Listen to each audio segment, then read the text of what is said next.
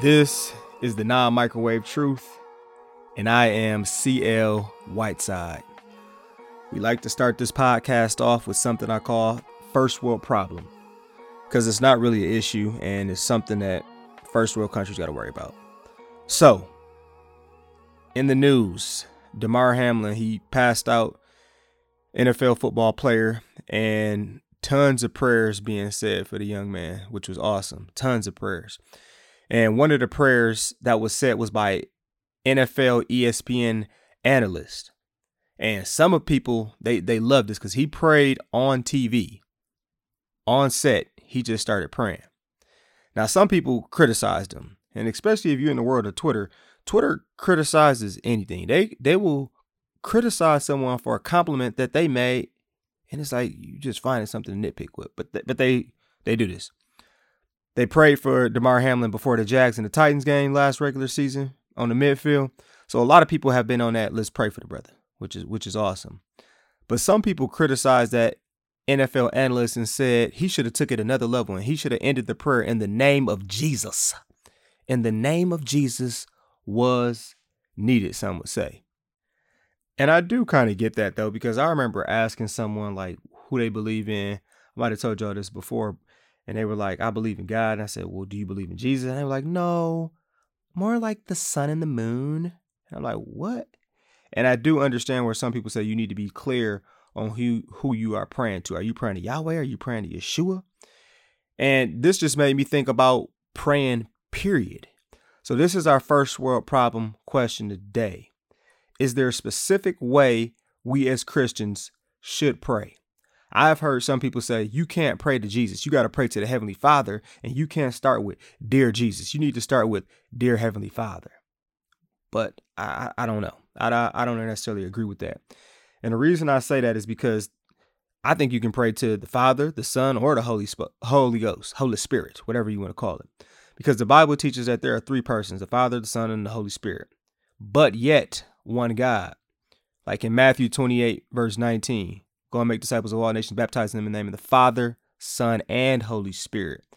1 Corinthians 8, verse 4, emphasis on one God. So that means if we pray to the Father, we are praying to God. If we pray to the Holy Spirit, we are praying to God. If we pray to Jesus, we are praying to God. So when it comes to our prayer life, we can address God in some different ways. We can also address specifically the Father, the Son, or the Holy Spirit.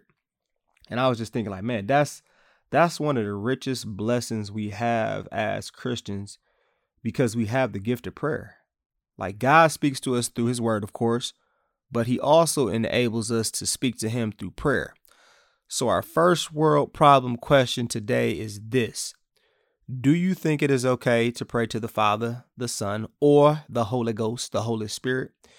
And do you think that you really, really, really should include Jesus' name in praying, especially when praying with others, so that they know without a doubt you are praying to Jesus. You're not praying to the sun. You're not praying to the moon. You're not praying to the stars. You're not praying to, I don't know, people might be having like a fairy god or something like that. But that's my question for you. Do you think you should do that? Do you think you have to do that? And another part of that question is, do you think that NFL, ESPN analysts should be criticized? I definitely don't. But do you think that like, yeah, he definitely has to put Jesus into it. He definitely has to mention what God he's talking to. I don't think so, but I don't know. What do you think? I would love to hear from you on Instagram or Twitter. My handle is ChampionLife23, and this is our first world problem. It is dinner time.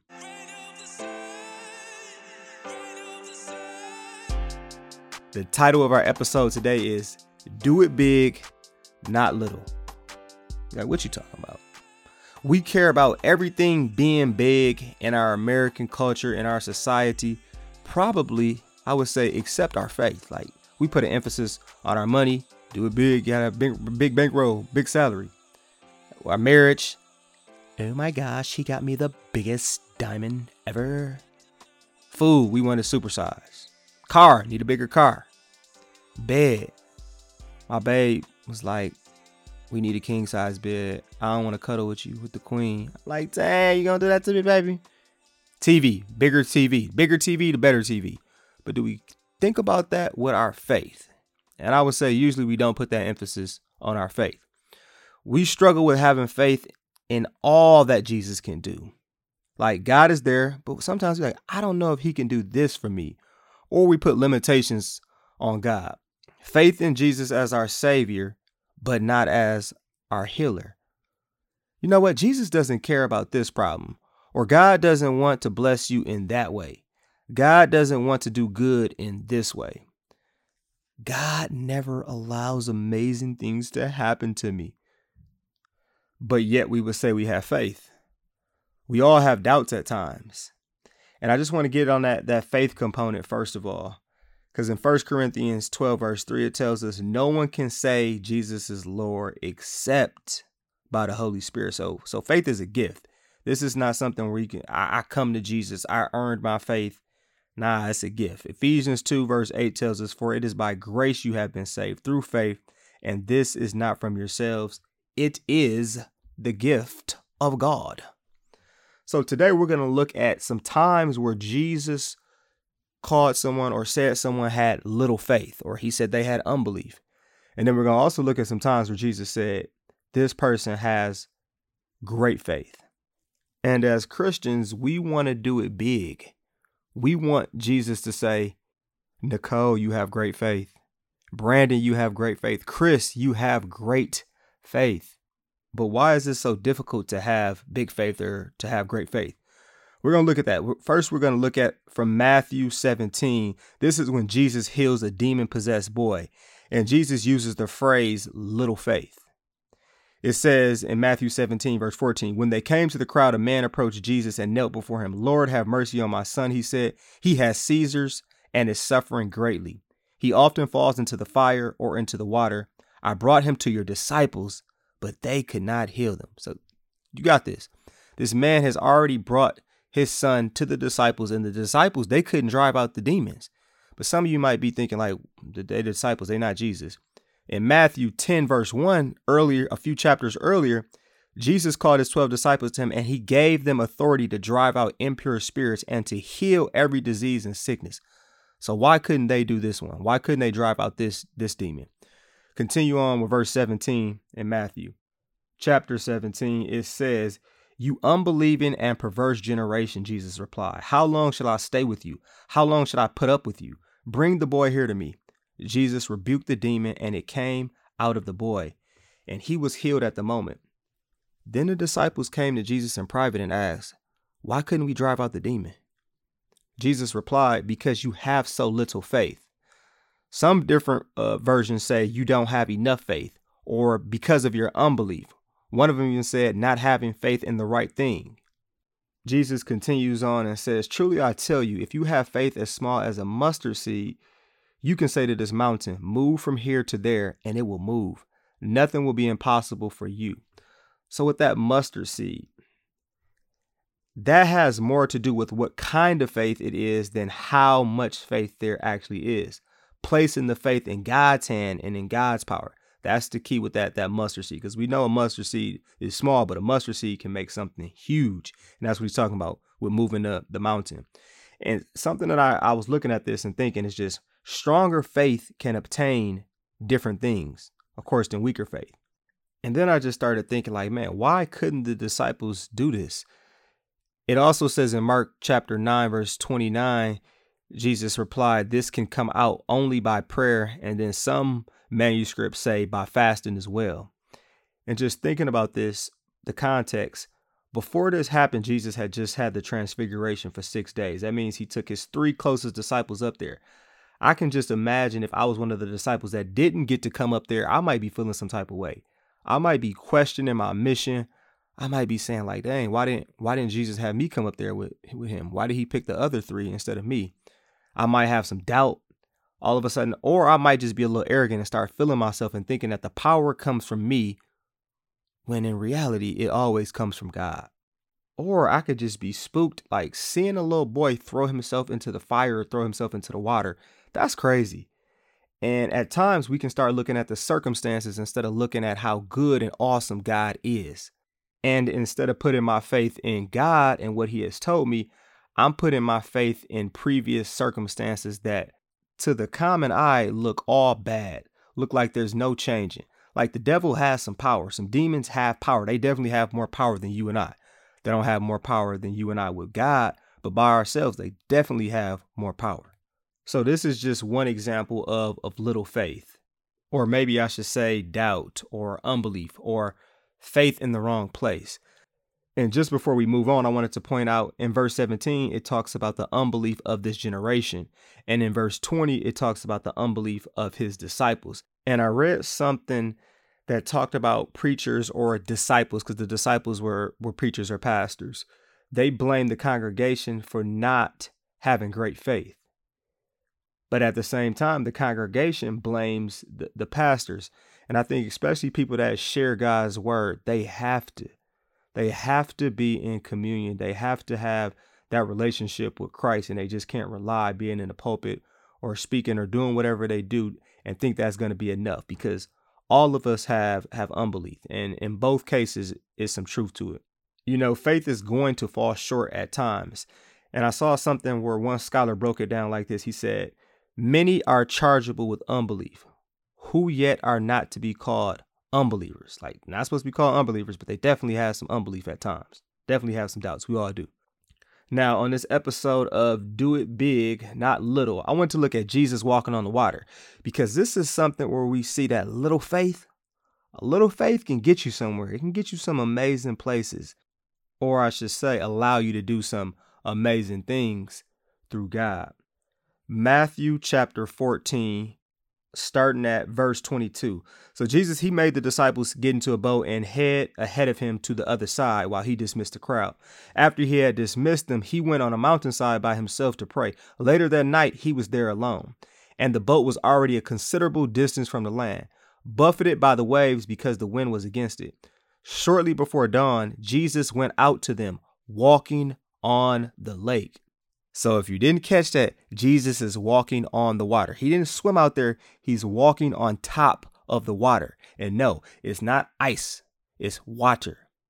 So when the disciples saw him walking on the lake, they were terrified. It's a ghost, they said, and cried out in fear. But Jesus immediately said to them, take courage. It is I. Don't be afraid. Lord, if it's you, Peter replied, tell me to come to you on the water. Jesus answered, come. Then Peter got down out the boat, walked on the water, and came toward Jesus. But when Peter saw the wind, he was afraid, and beginning to sink, cried out, Lord, save me. Immediately Jesus reached out his hand and caught him. This is where that phrase is at again. You of little faith, he said. Why did you doubt? And when they climbed into the boat, the wind died down. Then those who were in the boat worshipped him, saying, truly you are the Son of God. Now Peter catches some heat because he sunk. But think about this. Nobody else on the boat was like, hey, let me walk on the water, especially with the waves going all crazy and splashing. No, but that faith, he had faith to go and walk on the water. But what got him? When you think about that, it talks about when he started to notice his surrounding, when he started to take his eyes off of Jesus. He definitely took some steps. He definitely came towards Jesus. It appears he was the only disciple that said, hey, let me come walk on the water with you, Jesus. The rest of them probably were in the boat scared, like, I ain't messing with that water. That's crazy. That's crazy. But just look at what a little faith did. None of us have walked on water, right? And something that I think is super underrated in this text is when he started to sink. He didn't say, oh, I'm about to try to swim out of this bad boy. He said, Lord, save me. Help. He called on the right person. Because if you ever seen anybody in some water and they going down, it's not funny, but it's funny. But yeah, he called on Jesus. Now, that's just what I want you to think about right now, though. In what areas of your life do you not have faith like you should? In what areas of your life would Jesus be saying to you, you a little faith? Or, hey, why did you doubt? Are you stepping out the boat despite the waves that you see? Are you fixing your eyes on Jesus? Big faith isn't about what you can do. It's about what God can do for you and with you and through you. And on this episode of Do It Big, Not Little, we have to look at some big faith examples. The first one I just want to briefly touch on comes from the centurion in Matthew 8. This is a Roman officer, a person who has some Roman power, who came to Jesus and said, hey, could you please, Lord, servant who lies in bed, paralyzed and in terrible pain. And Jesus is like, all right, I will come and I will heal him. But the centurion replies to Jesus. He said, Lord, I'm not worthy to have you come into my home. Just say the word from where you are and my servant will be healed. And the centurion breaks down or shares his faith because he's like, man, I'm in charge over a lot of dudes. All I got to do is say it and they get it done. You in charge of everything. So I know if I can tell some dudes to do it and they going to do it, if you tell or say that this man is going to be healed, then he's going to be healed. And Jesus was like, man, I tell you the truth. I haven't seen faith like this in all Israel. And I'm paraphrasing, but then Jesus said, you know what? Go back home. Because you believed, it has happened. And the young servant was healed that same hour. That's Matthew 8, verses 5 through 13. Go read that. But the one that I wanted to close with the big faith comes from Matthew 15. And that's from a Canaanite woman.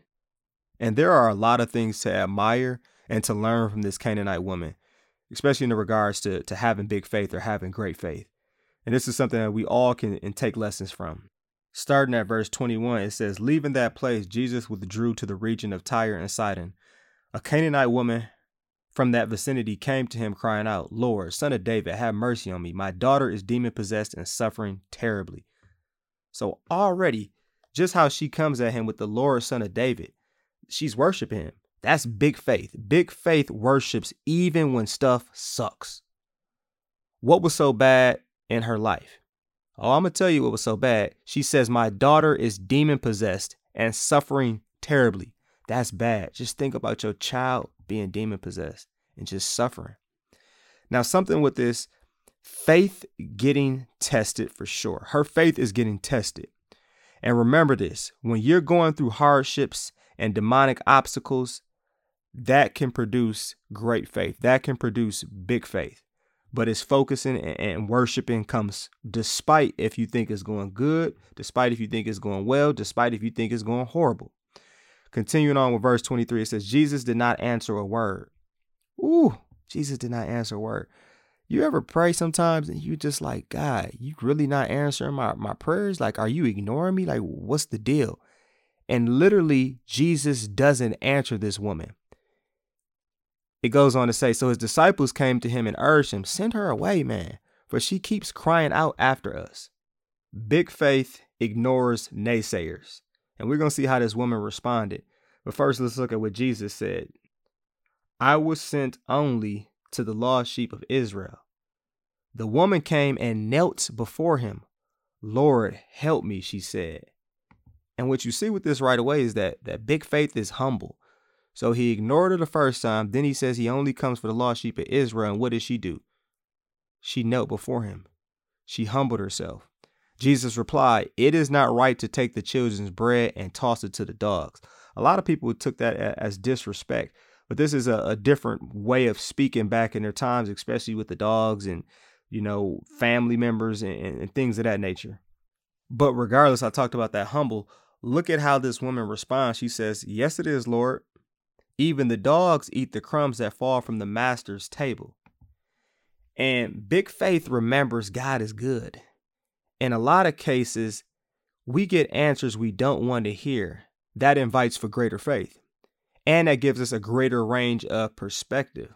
This context is something like, yep, I know God has a special plan for the people of Israel, and I'm cool with that. But you're so good, God, and you're so awesome. I'll take what they don't want. Because you got to think about this. A lot of the people in Israel were rejecting Jesus at this time. And she says pretty much, I'll take the scraps. I'll take the crumbs. The crumbs from you are better than anything this world has to offer and is all I or anyone needs. Because you are that awesome, God. You are that powerful. You are that good. But how many of us would have given up after we didn't get the answer that we want? We would have lost faith, or we would have lost doubt. Like, God must not be real. God don't love me. But look at how Jesus responds to this woman because of her great faith. He says, woman, you have great faith. Your request is granted. And her daughter was healed at that moment. Big faith, great faith. It's persistent. It doesn't give up. And we see that with this Canaanite woman. And I know it's a lot of you right now who have different things that you have been praying for God with. You have been, it could be something for 10, 15, 20 years. And you looking at God and saying like, man, God, I'm being persistent in this. But don't give up. Make sure your faith is in the right place. Make sure that your faith is not rooted in necessarily what you can do, but in what God can do for you, what God can do through you. And something that we saw with Peter, one of the first things that Peter had to do was Peter had to get out the boat and take a step.